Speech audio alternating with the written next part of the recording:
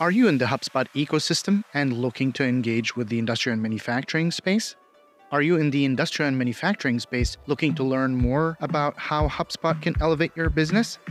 Join Chris and Salim, two HubSpot solution partners with 25 years in the industrial and manufacturing space, as they explore the intersection of these two worlds. Through interviews with experts from both ecosystems, they will attempt to bridge the gap in the largest market we know today. This podcast is an independent production by Conveying Your Message and is not affiliated with or endorsed by HubSpot. The views, opinions, and positions expressed by the hosts and guests are theirs alone and do not reflect the views, opinions, or positions of HubSpot Incorporated. Any HubSpot employees appearing as guests on this podcast are not representing HubSpot in any official capacity and are sharing their own personal opinions. Welcome to Sprockets and Gears, the unofficial HubSpot industrial podcast.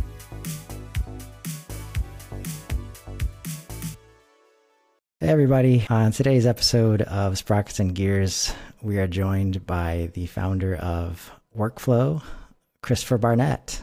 Thanks for being here, Chris. Yeah, thanks for having me. If you could, take a moment, intro yourself. Yeah, I am the founder at Workflow, like you said. I am a HubSpot community champion, diamond tier partner, soon to be elite, fun fact.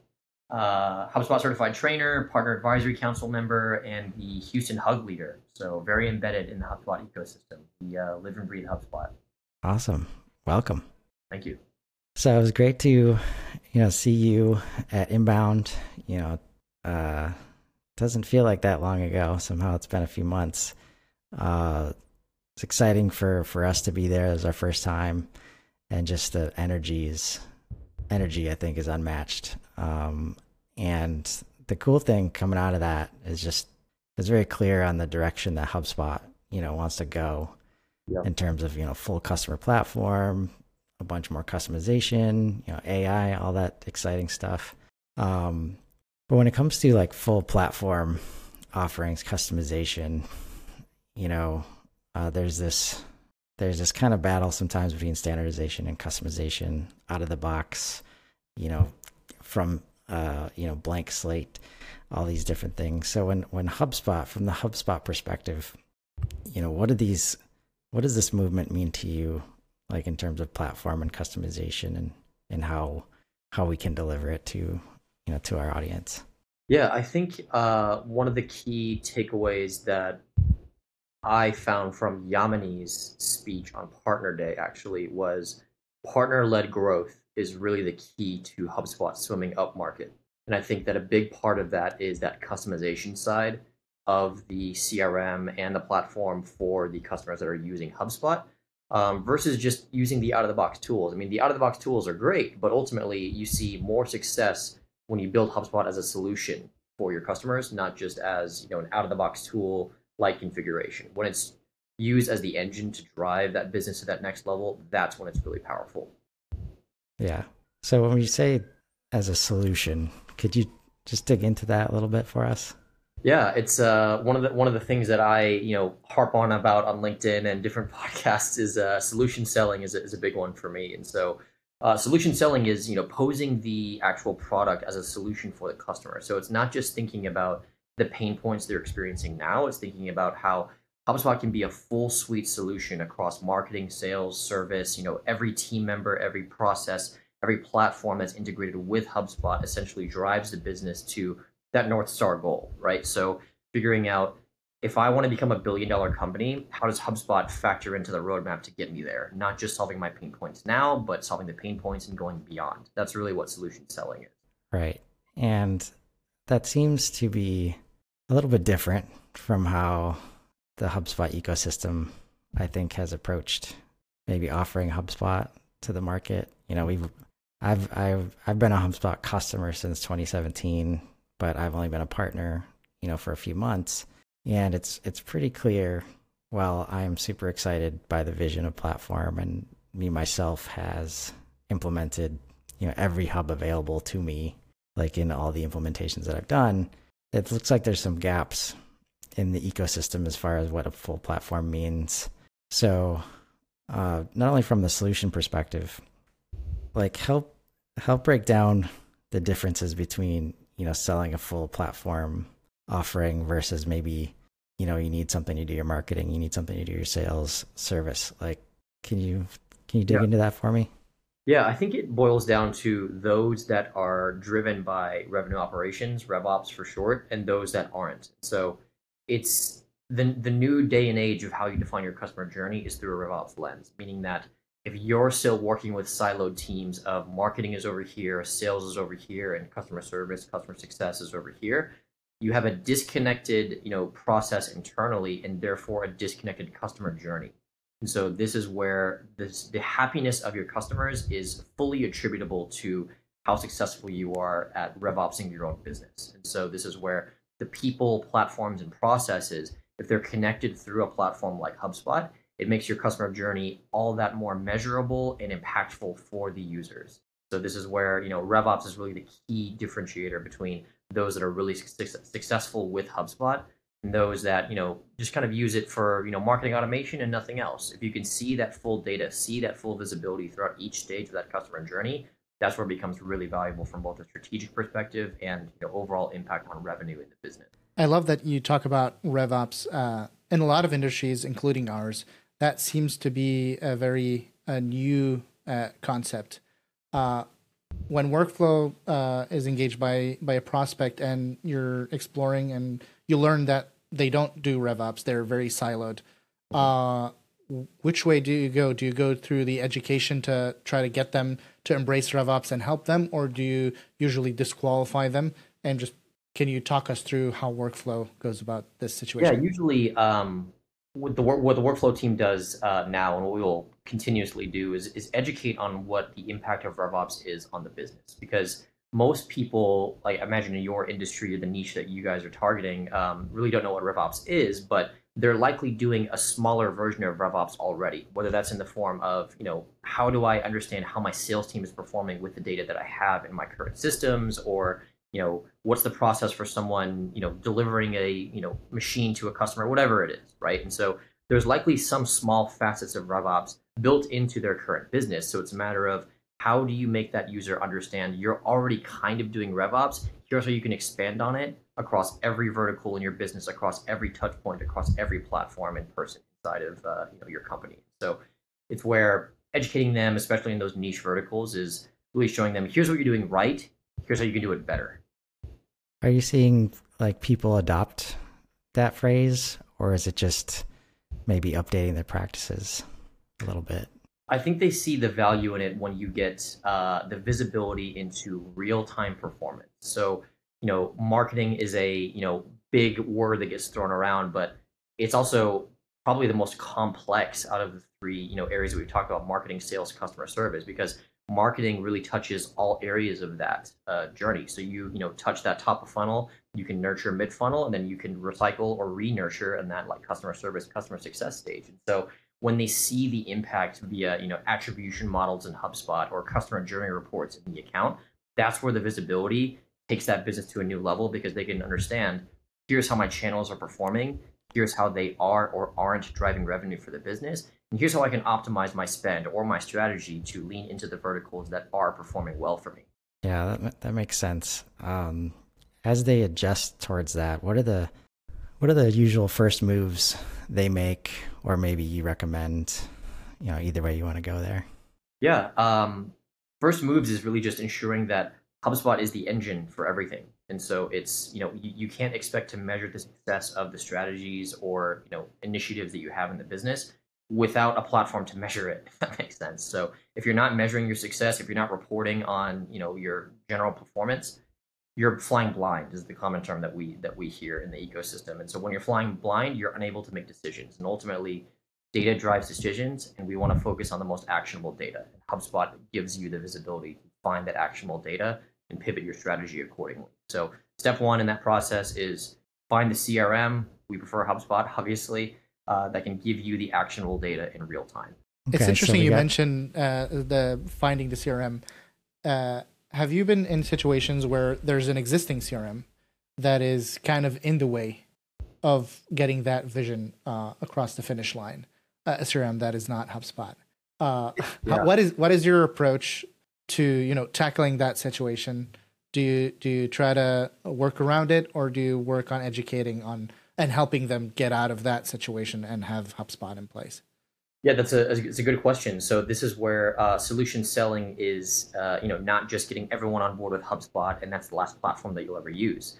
It's a matter of HubSpot is the engine that can take you to where you want to go. But if it means that you have to use other platforms, this is where the beauty of integration comes into play. So I imagine in your industry vertical that you're targeting, you're heavily reliant upon ERPs, if I had to guess. And so Correct. ERP integrations with HubSpot are absolutely necessary. Like we have customers in this vertical in this space as well, and we always integrate the ERP with HubSpot for things like inventory management, live tracking of like what's in stock, and how the sales team can pull that without having to go into another system. And so usually it's a matter of figuring out. I kind of reiterate the phrase: here's what you're doing right, here's how it can be better, and this is where usually the solution there is your ERP is giving you this visibility. Here's how we can integrate that visibility with HubSpot to give you, X, Y, and Z in the sales process. How about the personnel or, the people that you're usually working with? Because I think one of the challenges I've experienced for sure is that, marketing or the marketing guy is generally first to see, these issues because we got to start talking to the customers more. It's often an initial ask, like, how do we market to our customers? And then, it's like, well, can I have a list of our current customers? And I can't get it out of the ERP. So we find a bunch of, let's say, places for improvement, and marketing's not really in charge of any of those places. Mm-hmm. So do you see companies moving towards like an ownership of the complete system? Are the successful ones, building a group of stakeholders that manage it? Yeah, it's a good question. The first thing I'll say is that each use case is different, right? And so it depends on the use case.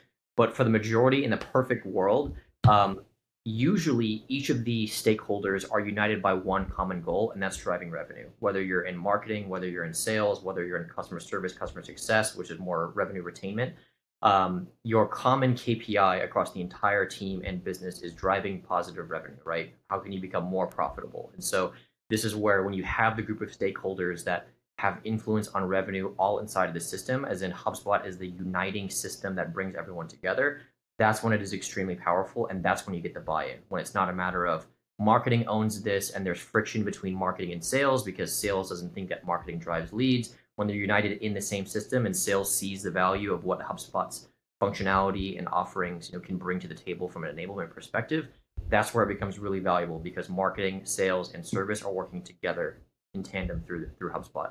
So how do you help companies achieve that alignment? Yeah, I mean, it's understanding the pain points and the goals of where the company needs to get to, right? And so usually the pain points from a marketing standpoint usually boil down to functionality, where it's like lack of visibility, automation, things like that. Whereas the sales pain points that we see are usually in things like, well, marketing's not driving leads, right? Marketing is not doing this, or, I don't want to do manual data entry, things like that.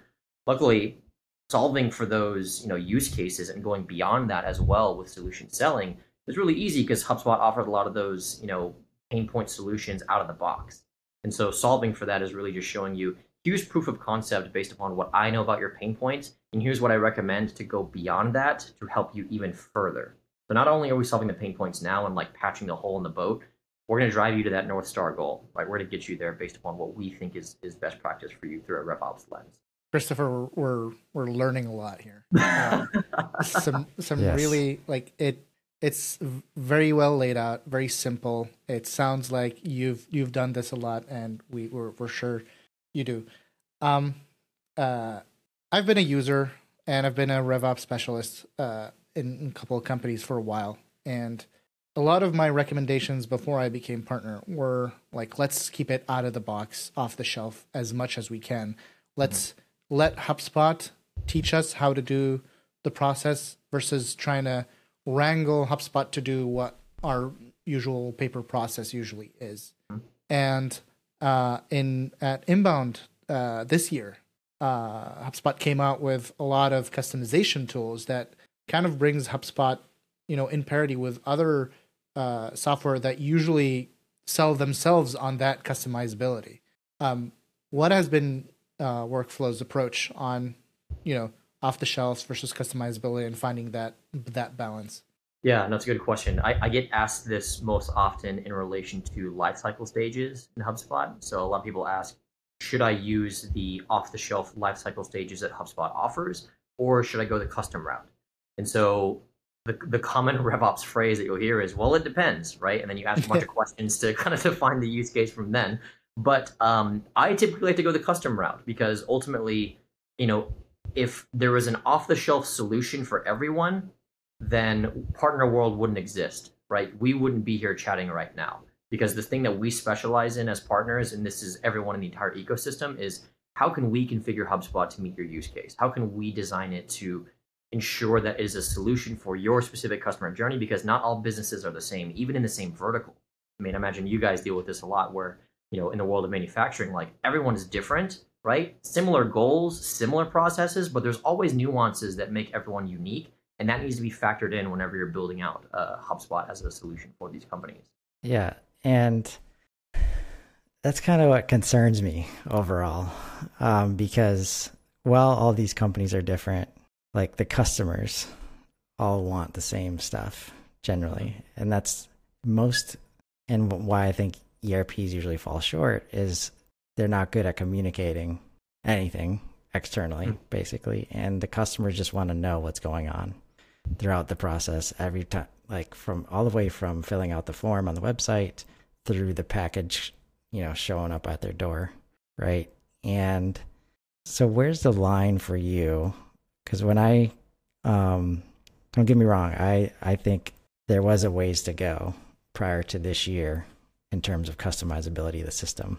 Yeah. But when I see that as a primary message out of inbound, I think HubSpot got to where it was because you couldn't necessarily customize everything. And when we show up in these instances of either homegrown systems or Salesforces or ERPs, because you can start with a blank slate, you do, and you build anything you want. You create this just maintenance, just beast, right? Exactly. So where's the line for you guys as far as how far do we go with this customization, versus, some whatever standardization we can provide? Yeah, I think it goes back to, the questions that we ask during those RevOps engagements, which is, we answer things with it depends and ask a bunch of questions about it. One of the questions that we ask is this a common use case or is this like an edge case over here?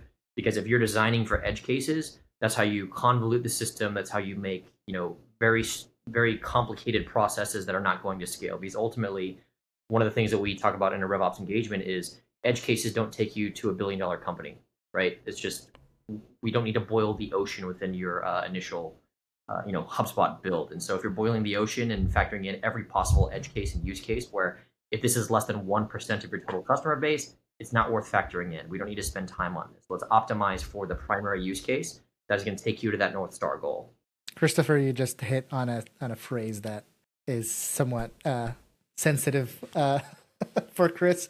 Boiling the ocean. It always feels like whenever you're going into a new portal and you see opportunities for improvement everywhere across the whole process, and you're just eager to do a fix in each place. I'm sure that a lot of people feel like this is not the best way to go. You need to focus on each piece. How do you approach, do you do a bit of everything? Do you focus on one piece first and then do the next? Take us through your process. Yeah, it's a good question. So I like to think about it from a customer perspective, right? And so if we know that there's 100 things that need to be fixed inside of this HubSpot account, right, or in the ERP, whatever it is, the customer is not going to be able to keep up with that velocity of changes if you fix all 100 within 1 week or 2 weeks, right? And so this is where we have adapted the way that we train our customers on changes to have gradual training along the way. So as we are fixing things in the account, we're training in real time. That way you're getting training in bite-sized pieces versus 100 functions at once, where you're going to remember 8 to 12 of those and then forget about the rest and probably never use them again. That bite-sized training and showing them how to do it along the way is a lot more like a hand-holding structure in that use case. What we also do is if we notice that there's 100 different things that are wrong in the account, which of those items have the biggest impact on revenue or are attributing the most to the pain points that that customer has defined to us, right? So we know that the building is on fire. Where is the largest, part of that fire being driven from? So let's fix that first, prioritize the items that will have the most positive impact, and then trickle down from there and train along the way gradually. I can see wheels spinning as we're talking about this.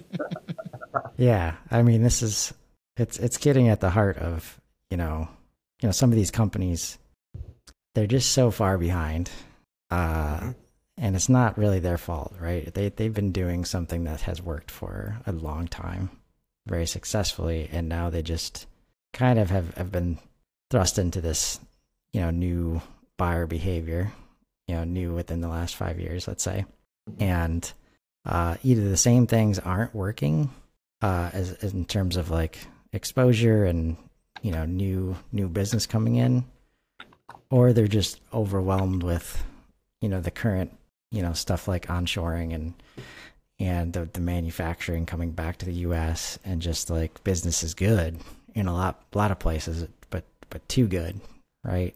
And since they haven't adapted, like they're just being overwhelmed by customer calls and the new needs, I guess, the new expectations. So I love that thought of the transition that you made, like you mentioned you updated the training and like kind of the piece by piece approach. What started happening to you guys to cause you to evolve in that way? Yeah, one of our KPIs during onboarding is ensuring that the customer knows how to use HubSpot, top to bottom. And so ultimately, one of our KPIs is, you shouldn't have a reliance upon us to use HubSpot on a day-to-day basis. So if you know how to use, every function that's related to your job role, that means we did our jobs, right? What we were seeing is if we save all the training towards the very end, if we do 90 days of onboarding, right?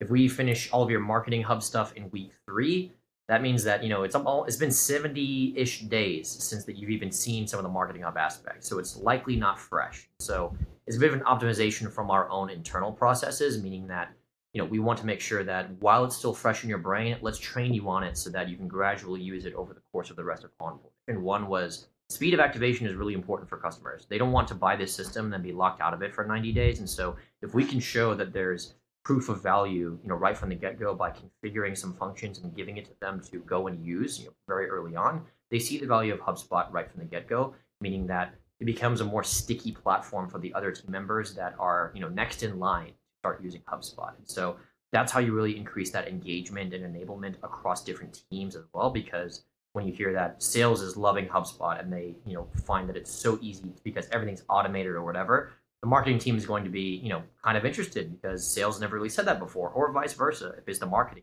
So this is where we found that speed of activation caused us to make that transition, as well as just general enablement side of the account. Right. And I think you touch on a key point there is understanding all the stakeholders that can get touched by this. Because this is like, one of the reasons I love HubSpot is it can often move mountains where there was no chance in the past. And again, why like some of the customization is great, but we don't necessarily want to, permission the hell out of the system either, so that we can create the silos that, were causing the issues before. So understanding those stakeholders, how do you go about, managing the focus versus like seeing those opportunities?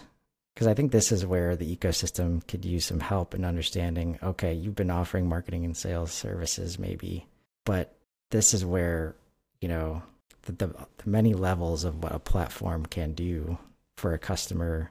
Take us through some of the opportunities, but also some of the pitfalls if you don't, understand that, full system approach. Yeah, I think, I mentioned that we try to start with the customer in mind and work backwards from there. I think another big part of that is, my team can attest to this. I say this all the time: design with the end state in mind. Meaning that, again, we don't want to solve just the pain points now and then, we're done, because there's always going to be new pain points. There's always going to be new things that need to be solved. So designing with the end state is really that driving factor that gets us to where we need to go, and that's how we stay focused on the roadmap. In addition, it's a matter of factoring in, if we're going for the end state, what does the journey look like leading up to that end state? And so even with your industry, I imagine you're dealing with those that are either technologically challenged, if you will, where it's hard to show the power of HubSpot because some people are still doing pen and paper type of stuff. But imagine a lot of those people don't know that 35% of the workforce is now millennials. Millennials are all driven by tech. And so if you're not keeping up with your customer base as it's evolving, your business will fall behind. So even I'll throw another stat at you. From the solution selling course in the HubSpot Academy, shout out, 60% of people distrust the integrity of sales reps. People don't like being sold to. It's very, very simple. This is why car dealerships have such a negative reputation, where it's like they don't like being sold to because some people are slimy and stuff like that. And so if you're not changing the way that you approach your customers with what the data is telling you, either from your own ecosystem or from your CRM, you're always going to be short from where that roadmap needs to be or from that North Star goal. And so I think it's kind of twofold: knowing what the end state is, knowing what the roadmap looks like to get there and how it's going to change, and focusing on the actionable data through the systems and the people that are inside of your business. Yeah, I think that end state that's where it's just so key, against the current state. Sometimes we don't even know where the current state is. Like, we haven't mapped that out, and always best to start there. But that end state, I think, is what is currently evolving, for a lot of partners in the ecosystem. And if you can take your mind there to like a full customer experience approach, just the world opens up, and this becomes, I think this is like very right tool, right time kind of thing. Companies have been struggling for years with digital transformation, and a lot of it has to do with the way that these tools have been brought to the market, the way they've been presented. And now you have a tool that really can manage the full customer experience in a way that, I haven't seen before, right? And with usability and, maintainability at the forefront. I'd like to switch gears a little bit, because I'm not going to forget, seeing you walk around a hotel with a huge, check. Maybe the first time I've seen a check that size in person. After you won the super 10K pitch competition. Yeah. Take us through the lead up to that, and how you guys won. Yeah, I want to add one thing. We've talked at the beginning of the show about customizability, and your pitch was mind blowing, and it's all reliant on CRM out of the box. Take us through that. I'm glad that you saw me parade the streets of Boston with a giant check. That was a thrilling moment for me. So the 10K pitch was solution selling at its finest. That's our best example that we've ever had of us building a solution for a vertical that has been historically difficult for HubSpot to target. And so you guys are in this same exact boat. And so this is where we designed a full enterprise level HubSpot account, a full Growth Suite enterprise account for a customer in the real estate vertical. And real estate is a very tricky industry because you have a reliance upon what's called the MLS. And that's basically your listing service for your homes, your properties, your rentals, whatever it is. Think if it's Zillow, Redfin, stuff like that. They use the MLS in that. And so when you're selling, commercial real estate or residential real estate, you have to integrate with MLS. And so for you guys, that's like the ERP is likely the equivalent of that. And so HubSpot is not considered to be a player in this game because the MLS is the one software to use because that's your data, that's your source of truth. But what we built is a full enterprise account that has off-the-shelf integrations with a platform called Real City, which is native MLS integration, where we can plug in the data into HubSpot immediately to show you all the listings in your actual city. And through the power of Super, we're able to productize that customized build, which sounds kind of interesting because we talked about the off-the-shelf functionality versus the customizable functionality. We customize the account and then productize it with Super, meaning that we can deploy this. I did a deployment. I think it was 5 minutes and 19 seconds on stage where I called a customer, and enterprise level onboarding for HubSpot customers of that size take 3 months plus. We did it live on stage in 5 minutes, showing you the power of how we can customize for the majority of the use case, including the nuances, while overcoming the barrier of integration. Because of the huge pain point for a lot of industries is, the necessity for an integration inside of the account. And so if we're able to productize that with a build, that makes all the difference with making the customer successful. So yeah, leading up to that, it was a lot of strategy. It was a lot of, customer interviews, a lot of just understanding the use case and the pain points and how this can solve for the pain point they experience now and also propel them to become a much larger and better business through the power of HubSpot. Yeah, that's super inspiring, and was really glad to see that, because I think that's what brings us kind of full circle in that, initially I saw some, and probably still there's some ongoing debate of, whether you walk in, with a pre-made solution, starting from scratch. I think it's going to depend, but if you can start to narrow down and, even remove some of the variables in play, like once you start to get to know your customer base so well, it's really a disservice to them if you walk in, starting from scratch every time. And that's where there's definitely opportunities, especially with tools like Super, to really innovate on the productization, of the whole platform. I think overall it's the challenge is that it's so easy to productize HubSpot, piecemeal. Now what I'm excited about is really creating these, these full customer lifecycle solutions, and not in a silo either, right? You're using, multiple tools in that process. And I think that's a spot where I look forward to the ecosystem, continuing to build, collaborative mindsets, collaborative activities, because there's a bunch of smart people doing smart things all over the place right now. And when we think of things like, let's say a possible manufacturing platform in the future, we are not that far away from that, in my opinion. And it's because of the work going on in multiple different spots of the ecosystem and HubSpot itself. So it's something, really exciting. And we know that HubSpot, is definitely going to rely on the partners for that vertical, ownership. And it's just an exciting time to be able to offer this stuff. Are there any other use cases that you want to, share outside of real estate? We've got a couple cooking right now for the next pitch at Inbound 2024, but that's the main one that we're focusing on as of now. I think we've made a pivot slightly with our Super usage to go kind of hub by hub. And so there's always things that you do during onboarding for the hubs that you're onboarding for customers that are just staple items, right? So for marketing, it's like your marketing contacts versus non-marketing contact status, those types of workflows, general dashboards, things like that. And so one of the value props, touching on what you said before from our Super pitch, was what does this mean for partners? And for partners, using a platform like Super to have this deployment of pre-built, productized, customized solutions is it gives you more time to innovate. It gives you more time to focus on the nuances. Be more strategic with your onboarding because you're not having to focus on the monotony of all the general things that are just cool. Now I got to go create 8 reports, this dashboard. I got to label it with this taxonomy, blah blah blah. If I can just deploy that and not worry about it, my time is better spent focusing on the more strategic items that can help solve for the customer. I'm glad you mentioned that. I wanted to ask from 3 months to 5 minutes. That's a very exciting prospect. Like a lot of time that is you won back. How has that changed the way you go about business at Workflow? Like as young partners looking to climb the ranks, we would love to learn from your experience.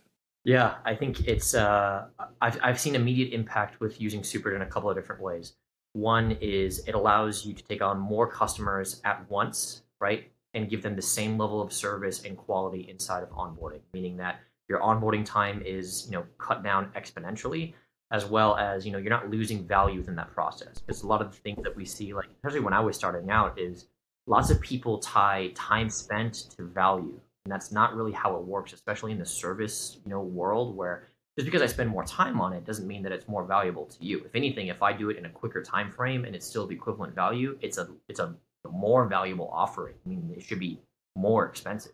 And so I think that it's twofold. It's more customers at once, so higher customer frequency and greater quality of onboarding in the sense of being able to innovate for those customers to a more granular degree versus before.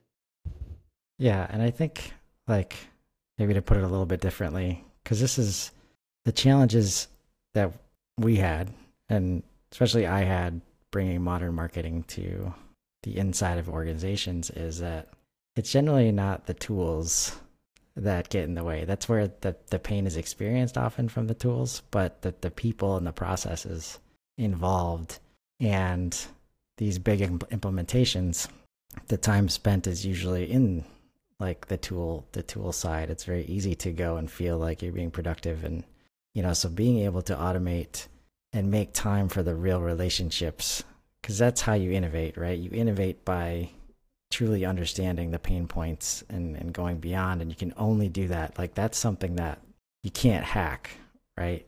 That you have to spend time with your customers. You have to spend time thinking about the problems, and that's what I'm excited about from a perspective of like, let's figure out as many of the variables as we can beforehand so that we can get to the customer and truly innovate, with their specific solution. So I love hearing that. I have a question. As you have less time doing implementation and more time focusing on, customer training, as a young partner, we're still like figuring out the balance between, because HubSpot has a wealth of knowledge between the HubSpot Academy, the HubSpot knowledge base, and our own expertise. At Workflow, what kind of balance do you strike between sending users to a knowledge base or sending them or requiring them like, hey, you need to hit these courses versus you doing in person, or even if you have an on-demand training that is produced by Workflow? Yeah, it's a good question. This is where I learned this from my HubSpot certified trainer course, actually.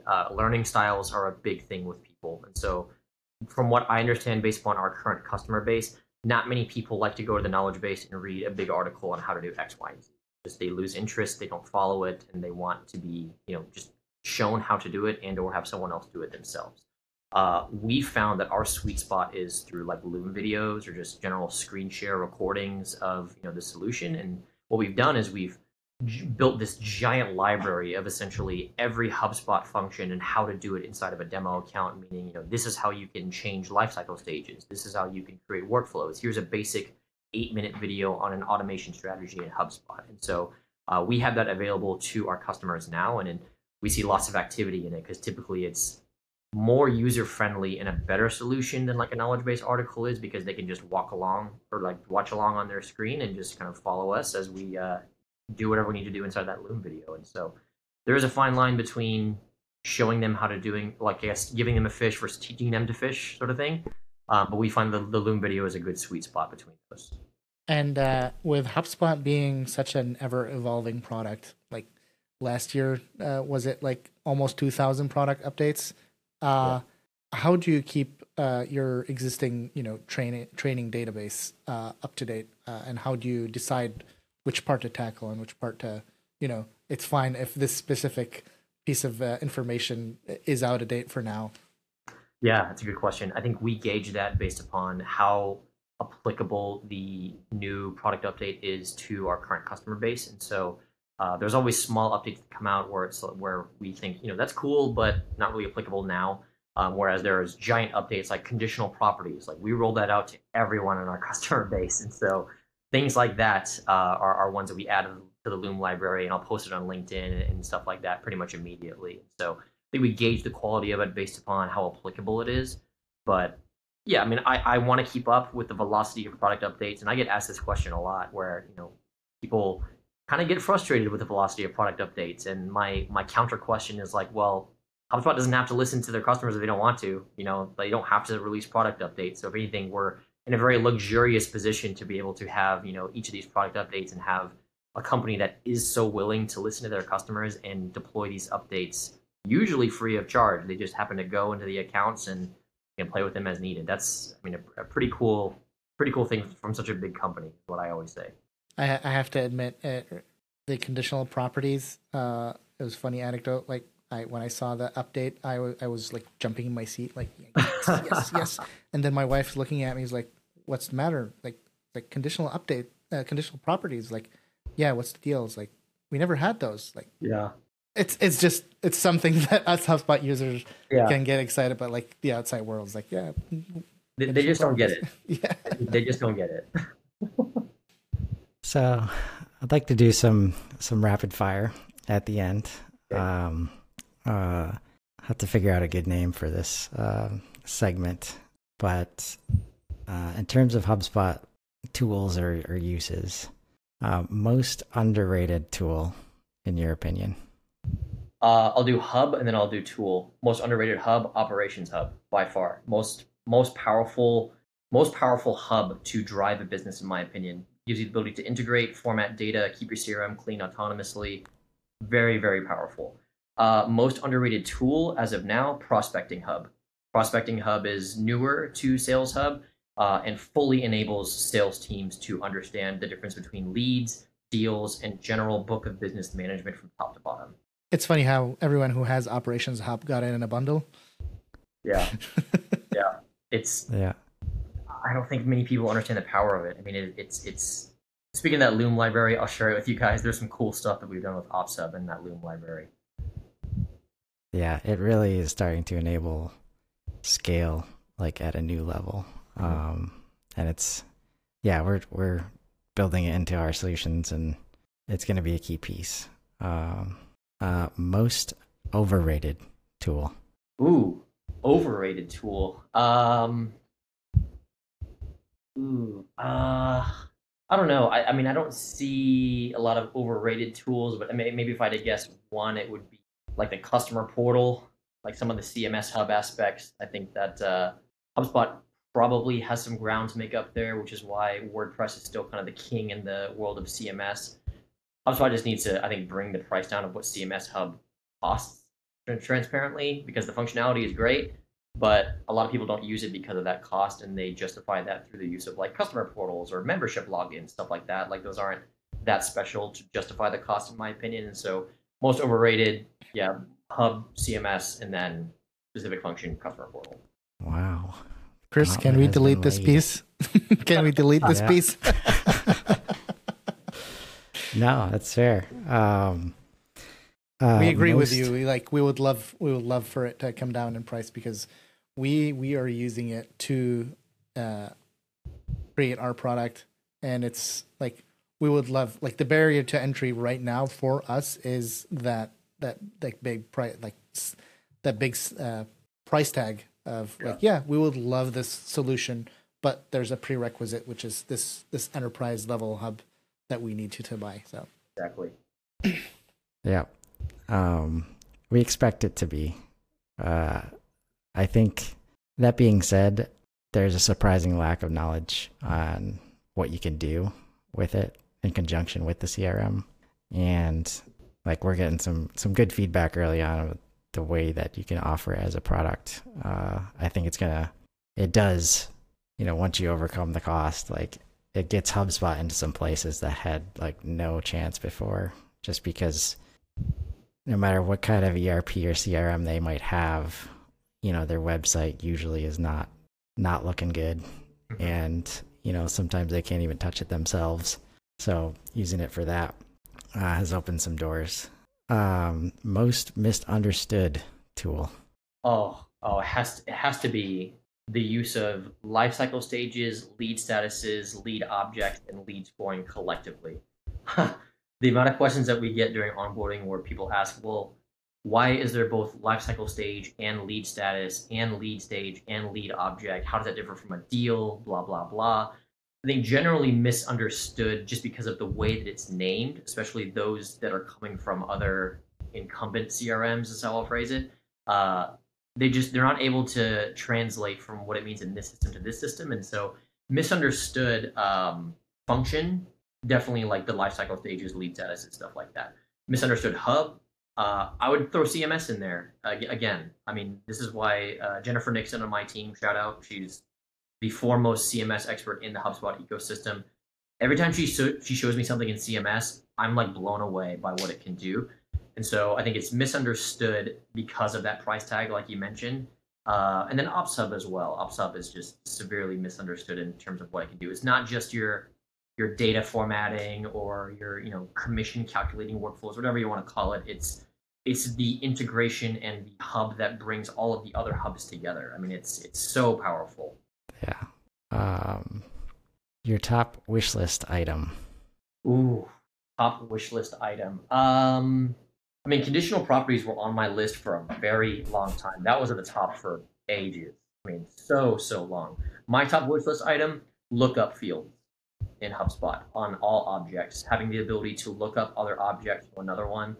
I mean, theoretically, you can do that through the associations, but having the ability to create a property that has a lookup field for other items in the CRM, very powerful. Now that you mention it, as a heavy user of Excel, I've done some really amazing gymnastics using lookups, and now you're opening my eye to how much things we could be doing with a lookup property. Dynamically, that dynamically adjusts based on changing data in the system. Yeah, we have an ad hoc solution right now with OpsHub and CMS Hub, actually, where we actually have an OpsHub Python script running in the background of a HubSpot landing page with a form where you can go and search companies in the CRM for like partner registration. So find your company, select it, and then it pre-fills all your data for you. It's pretty cool, but it's a lot of dev work to just create one simple thing, which is one lookup field. And so, yeah, lookup fields would be a great addition to the CRM. That would be a game changer for sure. Awesome. I think that's a good list. Lastly, because again, we're trying to educate on, the platform side of things and what that means going forward for not only for users, but for the ecosystem itself. What's one piece of advice you can give the ecosystem when it comes to, truly offering a complete solution or a complete platform to their clients? Yeah. I have a couple of things. So I remember when I started as a partner, I mean, it's tough in the beginning stages, right? It's just, there's a lot of grinding that you have to do in order to get to that first, gold tier or platinum and so on and so forth. I think one of the most important is RevOpsing your own business, right? So RevOpsing your own agency. And so this is where it's very common in the agency world. Even I deal with this now. We are our own last priority. We are bottom of our priority list right now. So we do a really bad job of marketing ourselves. We do a really bad job of just keeping up with how do we keep the brand, consistent with the updates that we have in the system. And so RevOpsing your own business is a big one. In addition, having the processes defined, tying back into that RevOps yourself, for when you're doing discovery, having that playbook that you live by that collects all those pain points, all those goals, having the ability to apply your previous industry expertise and think of ideas and strategies to take that person from solving the pain points to going beyond and being able to offer those as part of that engagement to build your partnership with them, not just close a deal. And so that's really where it makes all the difference, is when you're posing HubSpot as a solution, you're viewed as that solutions provider, solutions partner, like the HubSpot partnership program says. And so this is where you establish that relationship as a long-term provider through offering those solutions for your customers. Love it. Yeah, partner up, folks. Partner up. All right. Well, this has been an awesome conversation, Chris. So good to have you on. Appreciate all the knowledge you've dropped. Yeah. Where's the best place for people to find you? Yeah, LinkedIn is number one. I post on LinkedIn pretty often, try to drop some knowledge bombs every now and then there. So follow me on LinkedIn and stay up to date with everything that Workflow has going on there as well. Awesome. On that note, thanks so much again, Chris, and we'll see everybody next time. Yeah, thanks for having me.